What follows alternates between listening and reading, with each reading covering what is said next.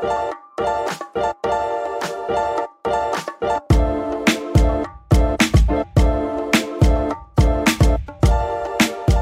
everybody, welcome to another episode of About to Review. I'm your host, that guy named John, and today is going to be a special episode. I'm joined by a very special guest, Nicholas Genie, who is a local director and writer who has a new movie coming out called Beta Test. Thanks for being on, Nick. My pleasure. Thanks for having me. So first, for those people who have not yet seen the trailer, tell us a little bit about Beta Test. My goal with the film was to try and create like a 90s, like a throwback to 90s action films on the indie level with like an indie twist, if you will. Mm-hmm. So the movie is basically about this video game tester named Max Troy who works for this corporation called Sentinel, who is, I guess, our movie versions, it would be like an evil version of Apple and Microsoft combined, right? Okay. And they're like the new leading designer in game technology. Sentinel is this company. And so he works for Sentinel, and he just received a new beta test, hence the title. And he starts realizing as he's playing this game that the events in this video game are starting to mirror events out in the city. Okay. And he starts realizing that the main character that he's playing in this game is actually a real man of flesh and blood who's being controlled somehow by this system. And so he's got to, things kind of start falling apart, he needs to kind of connect with this guy and find out who's behind it and why, and lift the curtain on all the conspiracy. Now, with this, so you are the writer and the director. What kind of inspired you to do this video game take on things? And the producer too. You wear oh, many. Wow, there you go. You wear many hats in the indie film world. Mm-hmm. It's funny. I'm actually not a big gamer myself. I always kind of refer to myself as a Mario Kart GoldenEye kind of guy. Classics, nostalgia. There you go. I grew up playing Mario with my dad every night and all the classics. But at a certain point, my love of movies just kind of took over and I put the controllers down. And so I never really got into, Warcraft and Halo and all those kinds of popular games of the last 10 years or so. Film is definitely my first love. But I've always respected and appreciated the power of video game culture in the 21st century. And so I thought it would be, first and foremost, I thought it would be a very fascinating way to create a unique independent action film and allow us to avoid filming large portions of entire action sequences that would be animated in these video game sequences. Right. What that allowed for us to do is to basically have kind of over-the-top action and crazy stunts that we would never have been able to afford to shoot live action, right? Mm-hmm. So that kind of gimmick, that whole idea was kind of the foundation of where Beta Test came from. Like, how can I pull off an action movie for just about $2 million without it looking super cheap and super terrible, like all those indie action films that you see out there. Most of my film Beta Test has pretty much the same budget as a lot of these Steven Seagal films and Jean-Claude Van Damme films and Dark films and all those indie action films that are out there. Mm-hmm. The difference is I really wanted to create a way to present the action that respected the budget limitations rather than stretched it beyond its means, right? Yeah. And so that's too commonly the problem, is these producers will just throw these action films together without having the proper funds to execute the material that they're trying to show on screen, right? So I created this intimate action movie, and a lot of it is in Max's living room as he's playing this game, and we're cutting in very strategic moments, cutting to live action segments that we filmed of these action sequences that are kind of intercut with all this gaming footage. So it's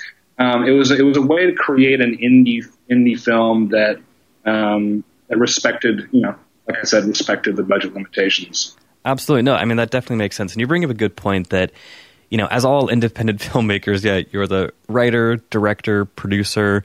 Are you also the best boy? I still have no idea what that term means. Best boy works in the grip and electric department.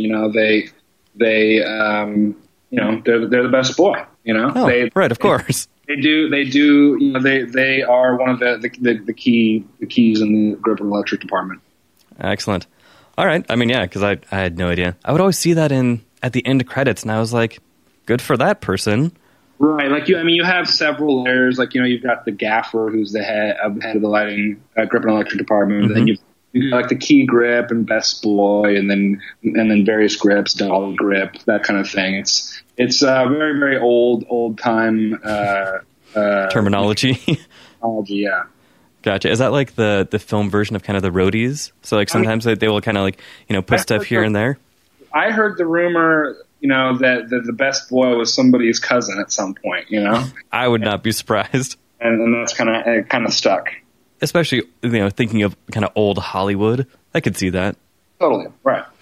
Okay, so speaking of the fight scenes and the fight choreography, so I heard a rumor that you guys have the current world record for the longest uncut fight scene. We do, yeah, we do. I mean, basically what happened, so aside from trying to develop kind of a unique gimmick to execute an indie action film that didn't make it look like it was stretching beyond its means, I also realized that if I was going to make an action film that could in any way stand up to or compete with the bigger films that are being thrown out from Hollywood, I needed to come up with some kind of spectacle that could wow an audience. And we didn't have the budget for giant transforming robots or invading alien spaceships or anything like that. So I said, obviously I'll just create the longest long take fight sequence ever filmed. and so, ambitious. I knew it was very ambitious. And in fact, if you read the script, it says, now begins the longest long take fight sequence ever filmed. No way. That says it right there. Yeah.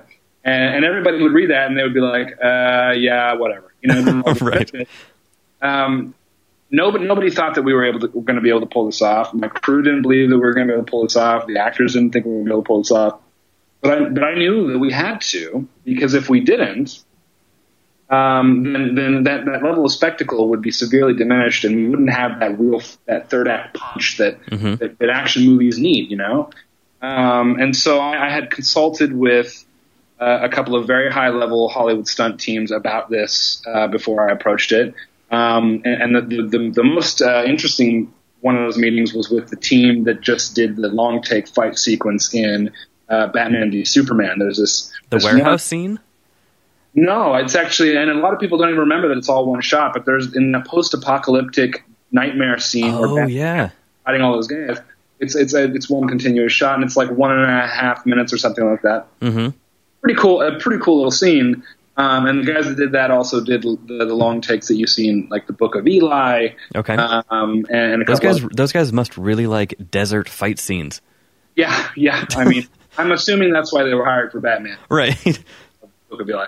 But anyway, these guys are super pro. Like they are the pro of the pro. Mm-hmm. And through Yuji Okamoto, who's one of the stars of the film and who is actually a local actor here. Right.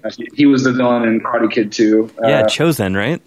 Right. Mm-hmm. Mm-hmm. He actually came on as an associate producer and helped me kind of put this long take, the team of long take fighters together. So he actually hooked me up with the Batman stunt crew, and we started chatting.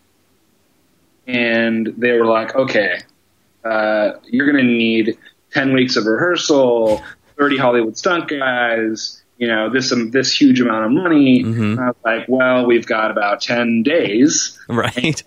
And we've got 5 Hollywood stunt guys and a huge group of amateur Seattle stuntmen / actors / martial artists who have never thrown a punch on screen before, in large part. Wow. So they pretty much just laughed me out of the room. Right, of course. They're like, there's no way you're going to pull this off. Don't make yourself look stupid.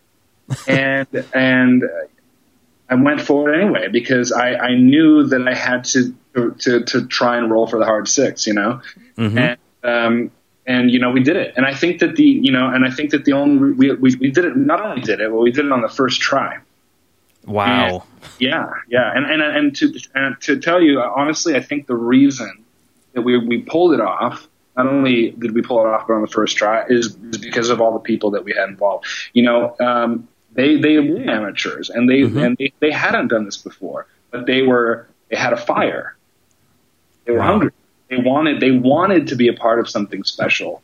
And I think that energy and that attitude is what made it happen. I tell everybody, whenever I'm hiring people for various crew positions on a film, I say to them, look, I don't care whether you're the most experienced or the least experienced person for the job. It's about your attitude. If you have the right attitude, you can learn anything. You can accomplish anything. And that's what we did, Wow. I mean, I feel a little slighted. I did not get a call to be a random guy who might A, get punched, or B, punch somebody. So maybe in your next film, we can work that out. We will keep you in mind for the next one because I at this point I've just got to outdo myself, right? Of course. I can't, so that will definitely be in the cards. Fantastic. Because that was one of my kind of follow-up questions with that is with a long fight scene like that, I was like, was this planned beforehand or was this like, all right, this is my idea for a fight scene and it ended up being that long, but it sounds like you had this in the cards from the beginning, which is even more incredible. Yeah, I knew. Like I said, I knew that it just had to be done, and my crew, my DP, my second unit director, and a few others, my stunt coordinator, they were all like, "Look, let's go for it, but when we don't get it, we should stop and shoot a bunch of coverage." And I was like, "No, if we don't get it, we do it again, and we do it again, and we do it again, and then we will get it." And we planned for 12 takes worth. We had 12 takes worth of materials. And when we got it on the first try, I remember I looked right over at my special effects supervisor, who supplied all the expensive stuff like squibs and breakaway glass and breakaway trees and all that kind of stuff. Awesome. And I looked at him and I was like, "Can I get like a refund for 11 takes?" and he just shook his head no way, Yeah, no refunds, buddy. Sorry. So, he's like, "I'm already doing this thing for pennies. I'm keeping it." Right. So then, at that point, you just kind of gave it all back to him. Yeah, I mean, basically the agreement was like, look, if I ever need any breakaway glass or squibs or broken trees, he's the man I go to, right? So you now have that guy. All right.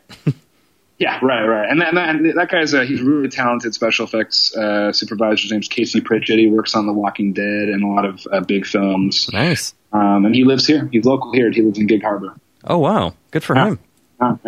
Yeah, we most of the crew are locals, and it was very important to me to make a Seattle film. I wanted to show the film community that we could make an action movie, because most of the films that come out of the Northwest are you get your really, really low budget kind of schlock horror movies that come out of here, and then you've got like the indie dramas and the quirky little comedies. But no one really goes for the action, and I think we might be one of the first action movies that's ever been shot here. I think there was like a scene. Wow. I think there was a scene from Assassins, the Stallone movie, in '95 that was shot here. There was a couple of shootout scenes shot here. And aside from that, there was one film in the '70s. God, I forgot what it was called, but there was like a scene on the top of the Space Needle, which is a goal of mine. I will have a scene on the top of the Space Needle. That would be incredible. Because, you think about movies, what was that, from a few years ago, Chronicle, that kind of superhero movie. That was not shot here, right? Yeah, exactly. And so, that was the thing is, people were seeing this and, seeing the Space Needle talk about an epic scene. And it was like, yeah, but they did not shoot that here. So I think it is awesome that, you shot it here. You wanted it to have, that Seattle feel. Well, it wasn't just for the Seattle feel; it was for the Seattle film community. I grew up in the Northwest. I'm a Seattle guy.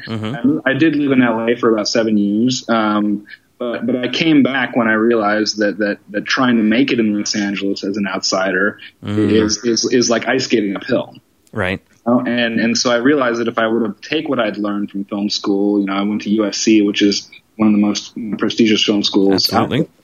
If I took what I learned from there and all the connections I'd put together, maybe I could stand out a little more. Maybe I could be a bigger fish in a smaller pond in the Northwest. And so that's been kind of my approach. And so, I mean, on one hand, yes, I'm making these movies definitely to capture that Seattle look, because I think a lot of films look like LA and look like New York or look like Canada, but they don't. There aren't many films that are shot in Seattle, and so it gives it kind of a unique vibe in terms of its aesthetic palette. But on top of that, I'm shooting my movies here because I would like to see the Northwest, or excuse me, specifically Washington, become a greater hub for filmmakers.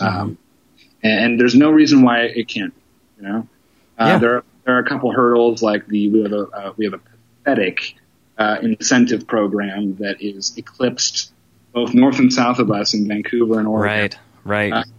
And the legislators here just don't quite get it, or a lot of them just don't quite get the impact that a larger incentive can have, not just for the film community, but for the local economy. Absolutely. So I'm hoping and praying that you keep making films here and hopefully bigger films, and maybe they'll rise up.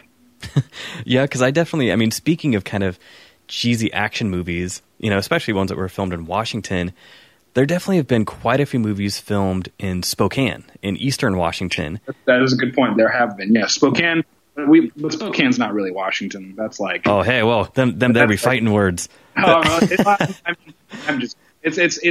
always felt that Washington is kind of like two states in one. It's almost like California in that way. Yeah, definitely. I mean, the West Coast in general, kind of the I-5 corridor and west, right? Is what most people know. The I-5 corridor and east kind of turns into the Badlands. Totally, and to add to them fighting words, it's your bros on the east side that are keeping that incentive from coming through. I mean, because it is kind of crazy when you think about, like, Cuba Gooding Jr. has done, like, I think 5 movies in Spokane.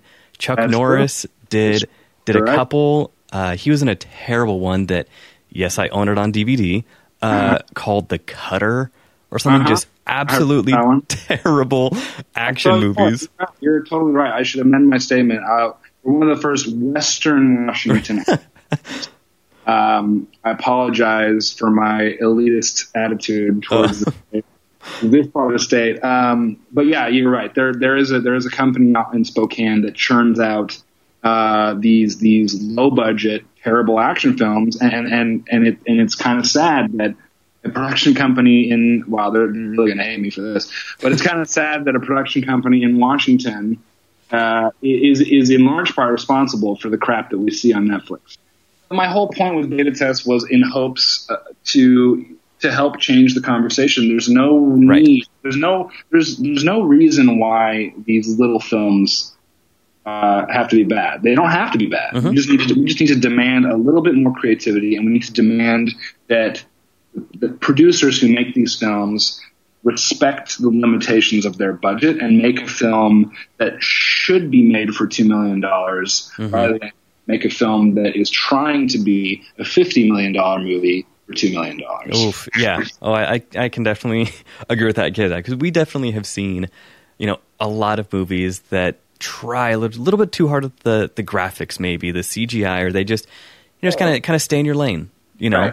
Stay in your lane. Very well put. Stay in your lane. And honestly, that attitude, this reaching beyond your means attitude, is I would say an epidemic on the western part of the state too. A lot of the ultra low budget features, most of the features that get shot here are these $20,000 budget films, and some of them are play at SIFF, and some of them play at SIFF.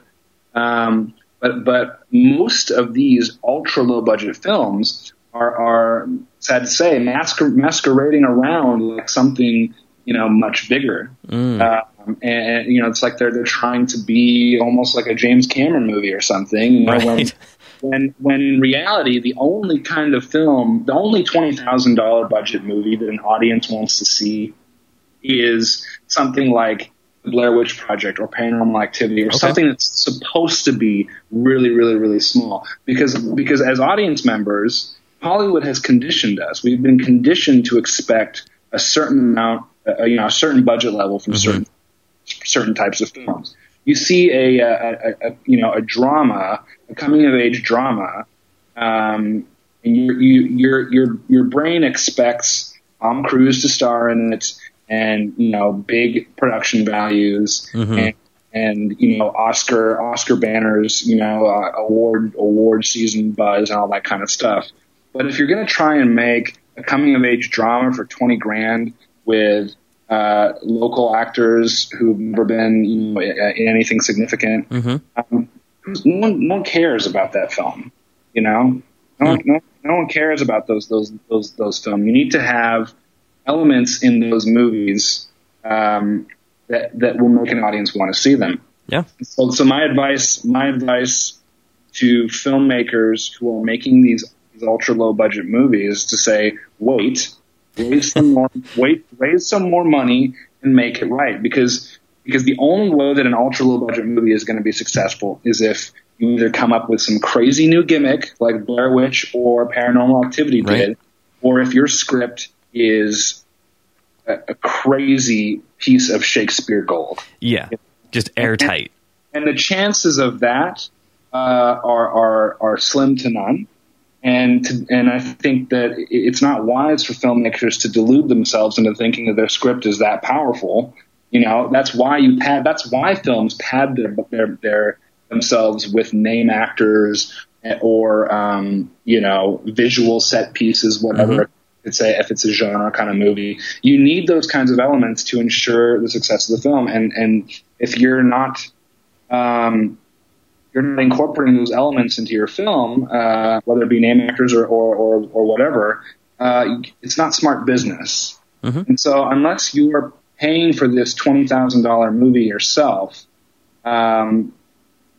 it's a disservice to the people that are backing you to make a film without those kinds of elements incorporated, Yeah, because it definitely, on the opposite end of the spectrum, when you have a movie that costs $120 million, like one of the Transformers films, all it has are those visual set pieces and a thin paper script. Just like nothing. And that's that's a whole other argument. They don't care about having exactly, because they know that if they plot in that formula, they'll make the money that they need to make. I'm hoping that trend starts to die off as the bigger films that are in theaters become what is predominantly what we see in theaters. As we kind of move forward in the next 5 to 10 years, you're going to see a lot fewer films in theaters, especially a lot fewer lower budget films in theaters. And it's going to become more and more like a Broadway event, like going to the theater with your family and seeing a play. It's going to be the Star Warses of the world and the Marvel films of the world will be what are predominantly in theaters, and the beta tests and even the $20 million drama starring Steve Carell is going to go straight to VOD or very close to straight to VOD.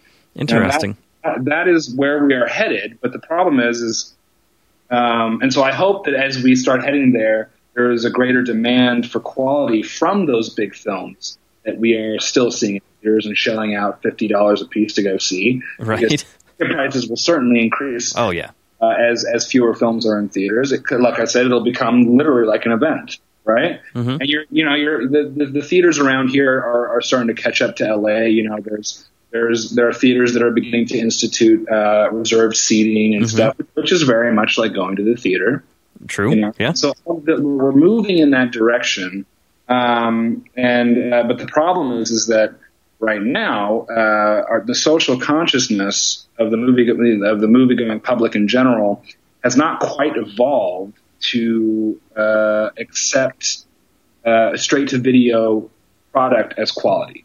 Yeah, which is kind of crazy because things like Netflix and Amazon Prime, they are quickly becoming their own networks and putting out some really great stuff. And of course, when you have some great stuff, you are going to have some less great stuff. Well, I mean, look at Beasts. What was it, Beasts of No Nation? Oh yeah, and how that was kind of cast aside, right, in large part. But it had this amazing performance from Idris Elba, and you know, that's a great example of what I'm talking about. Like, we're just not quite there yet to embrace the straight-to-video market as quality. And so what's going to happen is, in the next few years, more and more of these films will go straight to VOD. And so films like Beta Test will come out with films like Spotlight, let's say, straight to VOD, and you know, it'll become more and more embraced as a platform that is just where the films that aren't Star Wars, right?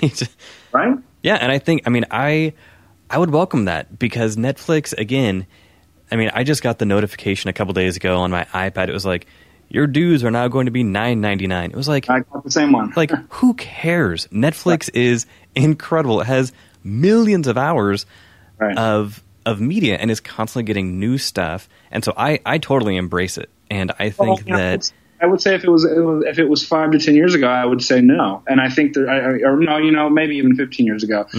The reason that I embrace it is because of how far home theaters have come. Right.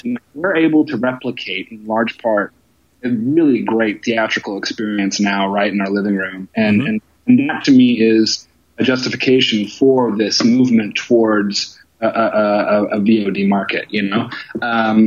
I, as a moviegoer, am now, you know, I'm getting older. My life is busy. I have a lot of things going on. I don't have time to just go see every single movie like I used to when I was a kid, you know? And so I would love to be able to sit down at the weekend and click the new, you know, Oscar drama or whatever that is coming out and just watch it right in the living room. I don't necessarily want to go watch that film in theaters. I want to go watch Star Wars in theaters. I want to go watch, you know, Captain America in theaters and Batman v Superman in theaters. Those are the kinds of spectacles that I think demand a cinematic experience. Absolutely, because there will always be those movies that, I mean, again, like I go to press screenings all the time, and a lot of times I'm like, the same exact thing that you were saying, like, do I really need to see this on a 30-foot screen? Exactly.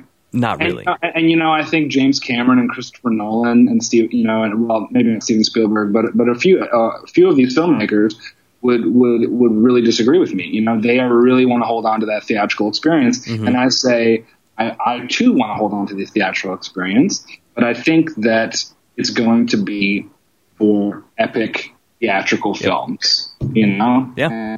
And I don't see a problem with heading in that direction. So I mean, because the social consciousness is not quite there yet, I knew going into Beta Test that not only was it ambitious for this long take, but I knew that if it were going to have any kind of legitimate chance of not just success, but being viewed as quality, setting it apart from like Steven Seagal films of the world and the Dolph Lundgrens of the world, we needed that theatrical release. We needed to have that in our pocket, a solid indie theatrical release to tell audiences, look, we're not like the other indie action films out there. We're solid. We're fun. Come see us, you know?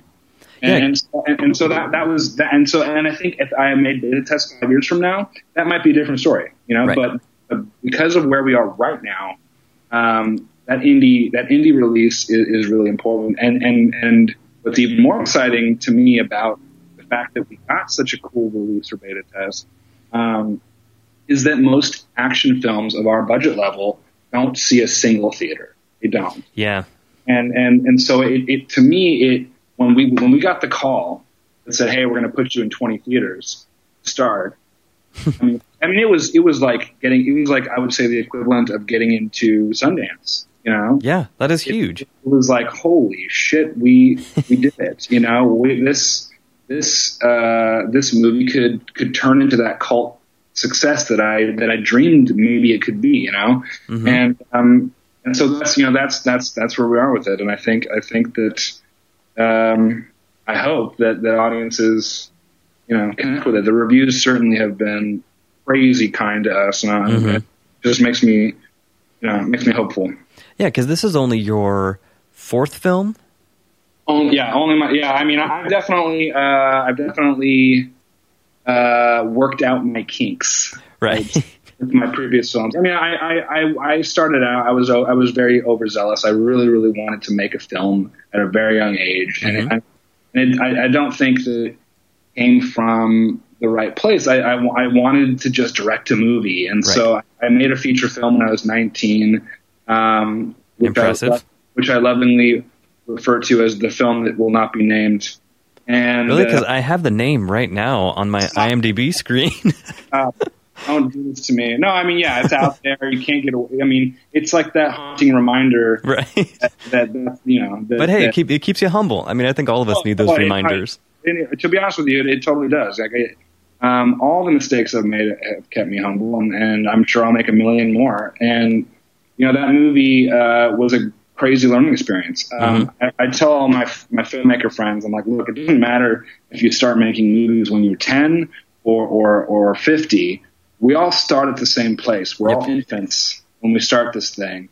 And so when you see a lot of filmmakers that are 10 years older than me making really, really bad films, it's not because they're not talented. It's because they haven't grown up yet. Right? Yeah. And I just started super early, and I made all my mistakes when I was 19, 20, right. 22. And so now I'm 30, and I have a movie that's sort of decent, So it's because I've made all the damn mistakes you could possibly make. But but what it also has done for me is it's given me a lot of wisdom in terms of how to what potholes to avoid. Right. And so I tell these filmmakers who are embarking on their first films, look, take it, just stop for a sec and think about this, because I made all the mistakes you're about to make, and it blew up in my face, and I'm telling you, you need to stop and make this the right way. You don't have to be on your fourth film before people start liking what you're doing. You don't have to.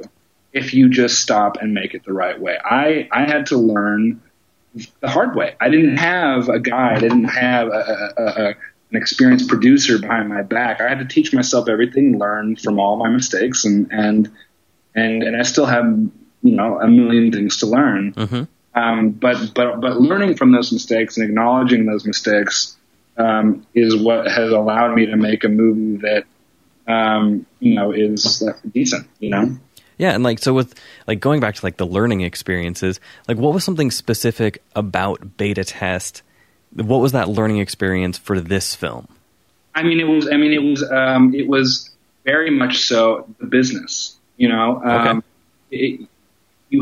the biggest mistakes that a lot of young filmmakers make is that they don't respect or acknowledge how important it is to really learn and understand the business of filmmaking. They come out of film school and they're like, I'm an artist, I'm gonna make my film, and right. I'm gonna get it out there. And they don't think about what audiences want to see, what a distributor wants to see, what kinds of things sell, how to sell your film. And if you study these things, if you really study the industry, which is a very fluid thing, it's a really difficult thing to pin down. You really have to kind of move with the waves of the industry and really kind of keep up to date with where where the next flux is. If you tune into that channel and kind of understand the pulse of the industry on the business side, then what that does is you start training your brain to start developing a story or a script or an idea from the ground up, with both the creative and the business in mind, right? And if you have that understanding of the business and you marry it with the creative from the very first keystroke, then you're on your way to creating a movie that is more marketable, that has a greater chance of success, and that hopefully people will want to see. And so that's, I think, my learning curve from the first movie that will not be named to Beta Test. Was really, obviously in terms of filmmaking and working with actors and all that stuff, that's a constant growing process. But in terms of developing a project that people that could become successful. That's I think the biggest thing that I learned and brought to this one. Awesome. Yeah. Cause I mean, you definitely, you have some big names in beta test. I mean, Manu Bennett, relatively sure. Yeah. Yeah. Lawrence Tate. I mean, it just, recognizable names. And so when people see this trailer, I think that definitely helps people, kind of get that, maybe that toe in the water of independent filmmaking for them to recognize, oh, okay, this, these people do not have to be, in these big picture things. Sometimes, like, you just want to do an independent film, so it can be that kind of gateway drug into independent film. Right. So with and so real quick, back to the fight scene. So you filmed that at Seattle City Hall, right? Yes. That's right. That, I mean, how many layers of red tape did that take? It's funny, and they were very nervous about it. Right. They were very accommodating, but very nervous. There had never been any kind of action sequence in there before. And it was a really tough time because it was like it was in budgeting season. So everyone was like in their offices, like trying to work through the budget and everything. And here we are coming in with this loud film crew trying to make this action scene. I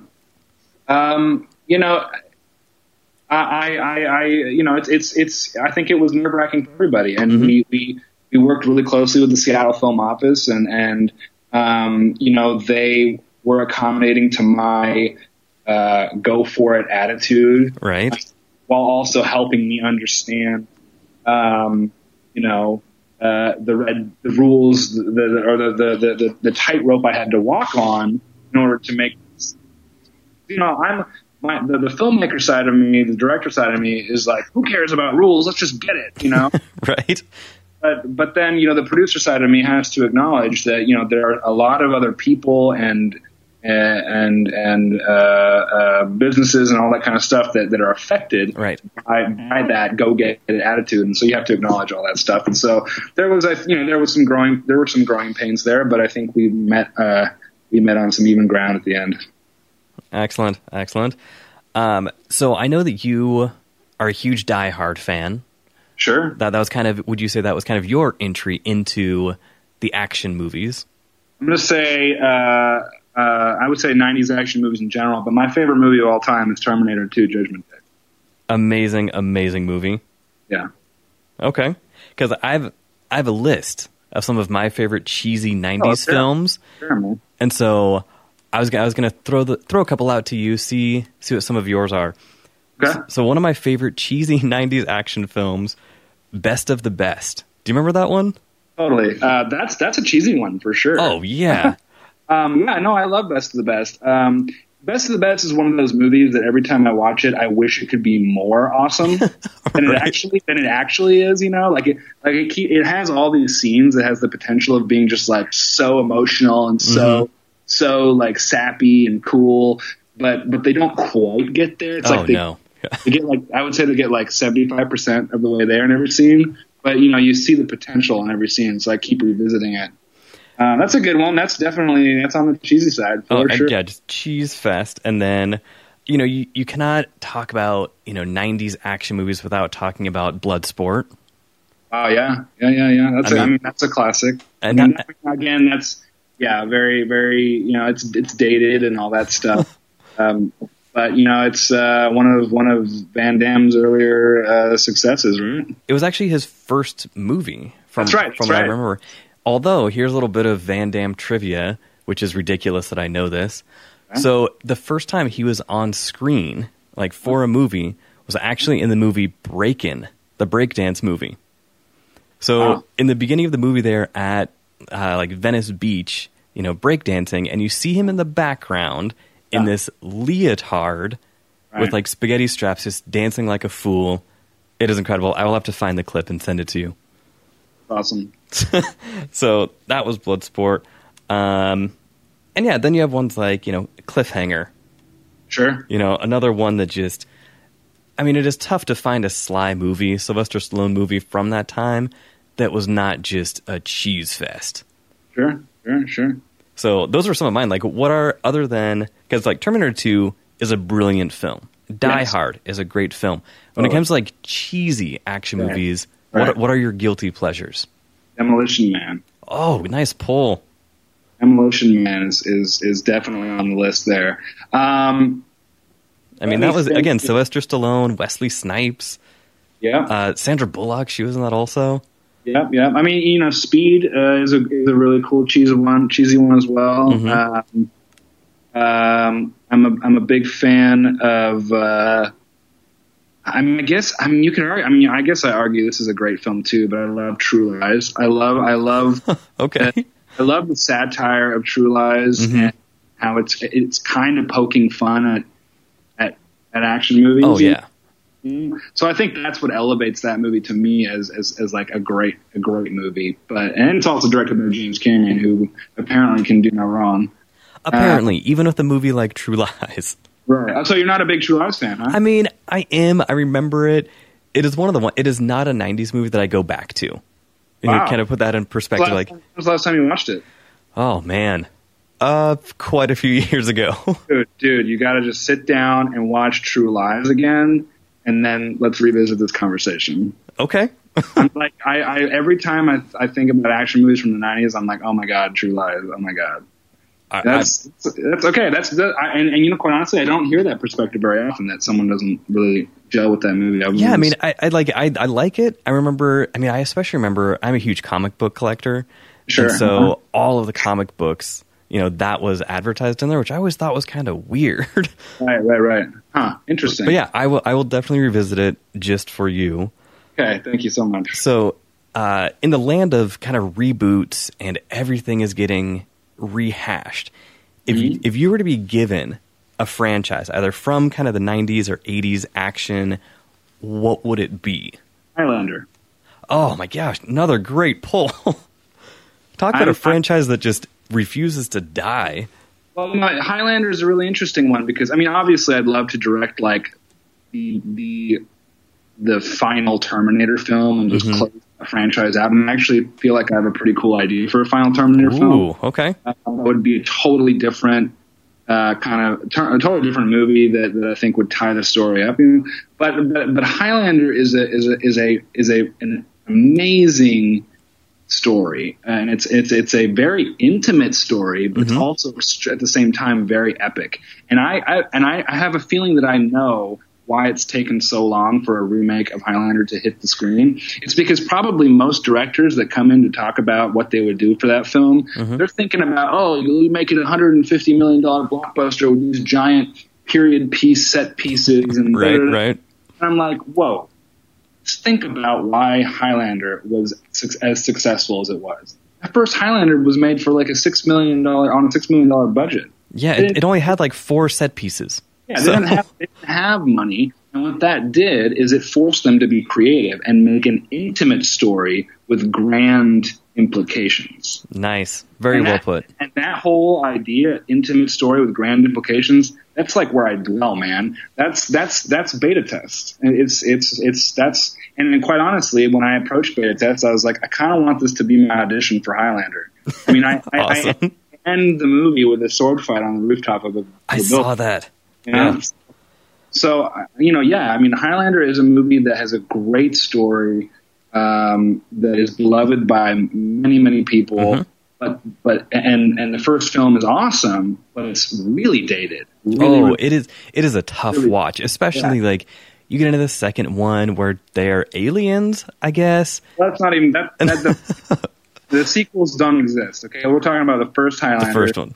Yeah, the first Highlander is, like I said, it's a great movie, but it's very, very dated. And so if you're going to reboot anything, that to me is a no-brainer, but it has to be done right. It has to be done right. And honestly, the way I would approach it is you take the original script, update it for the 21st century, you shoot that. You don't need to make it a $100 million blockbuster. You make it for like $30 million bucks.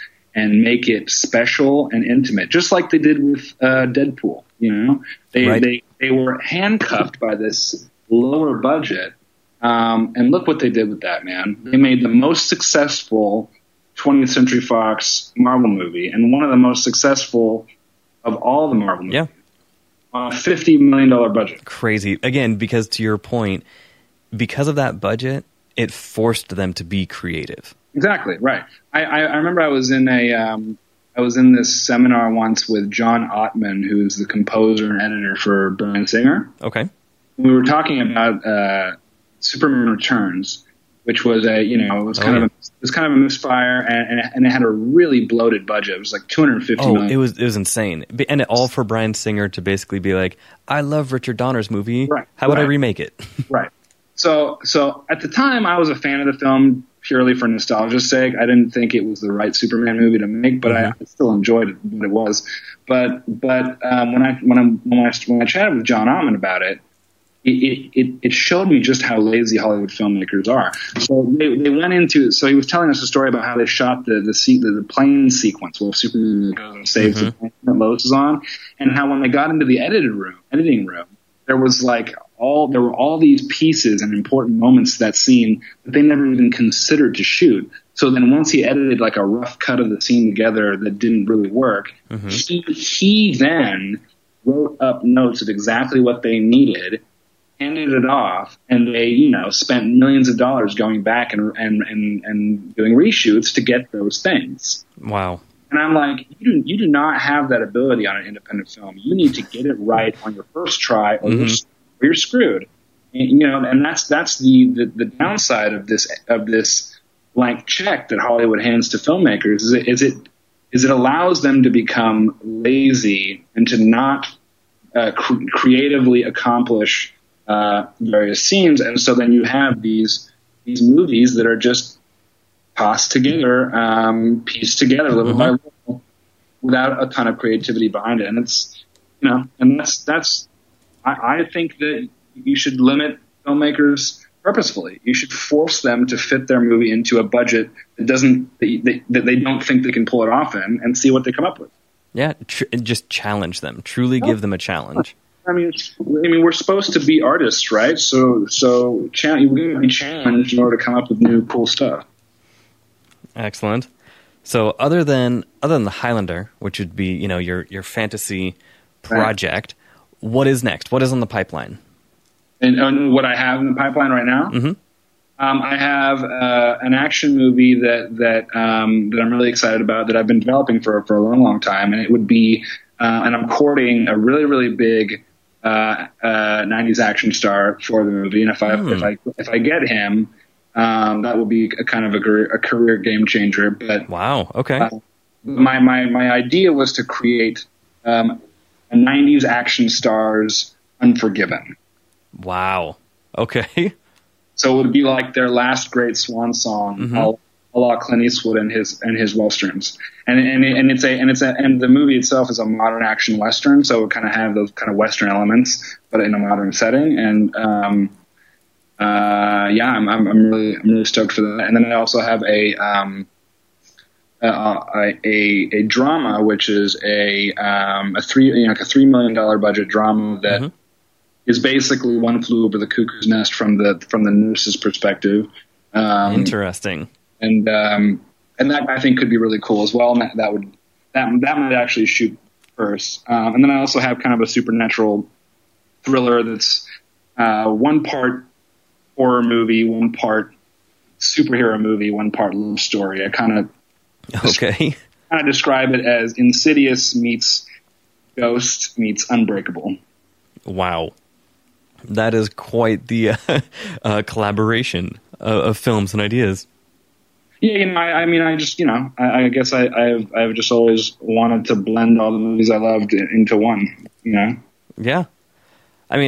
So far, the press has been great, for beta tests. One of the things that I think is kind of cool that you're able to kind of, again, kind of blend is when I was, watching the trailer, you have these action stars, or at least a recognizable action star for me, from each of the decades.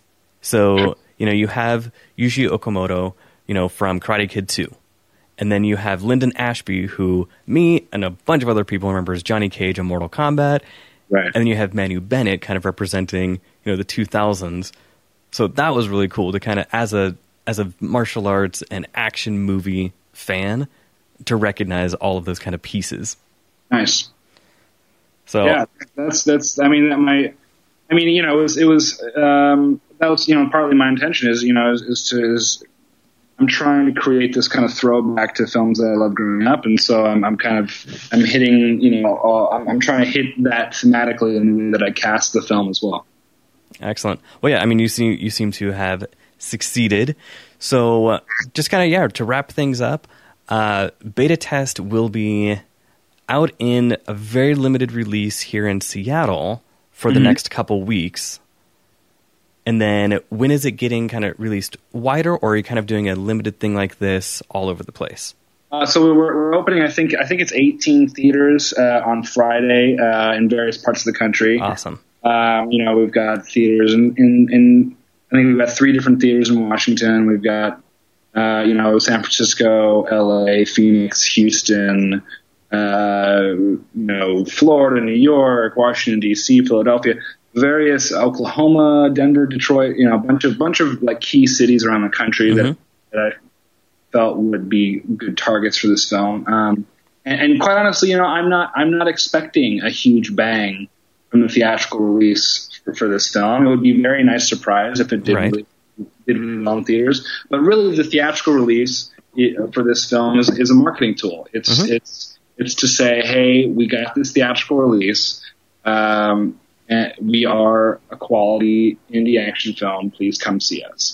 Whether that be in theaters or on Blu-ray, VOD, DVD, etc. That indie release is really just there to help propel it into a hopefully higher level of prestige.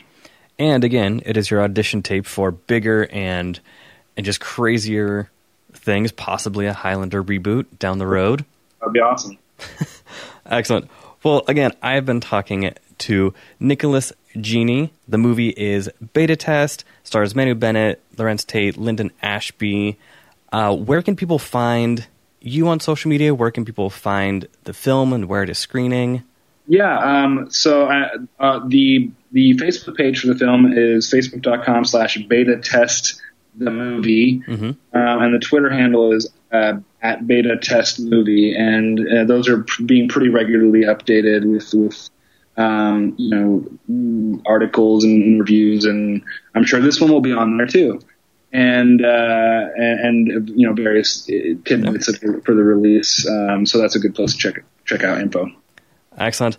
Well, thank you for your time, Nicholas. I really appreciate it. I mean, Seattle is a crazy place. This interview ended up taking place about 3 hours later than we had originally planned because just life happened. So I really do appreciate your time.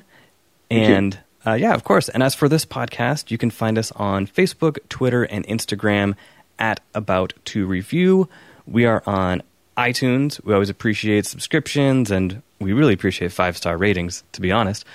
So you can go on there. And there we go. So we will see you next time. Thanks a lot, man. I appreciate it.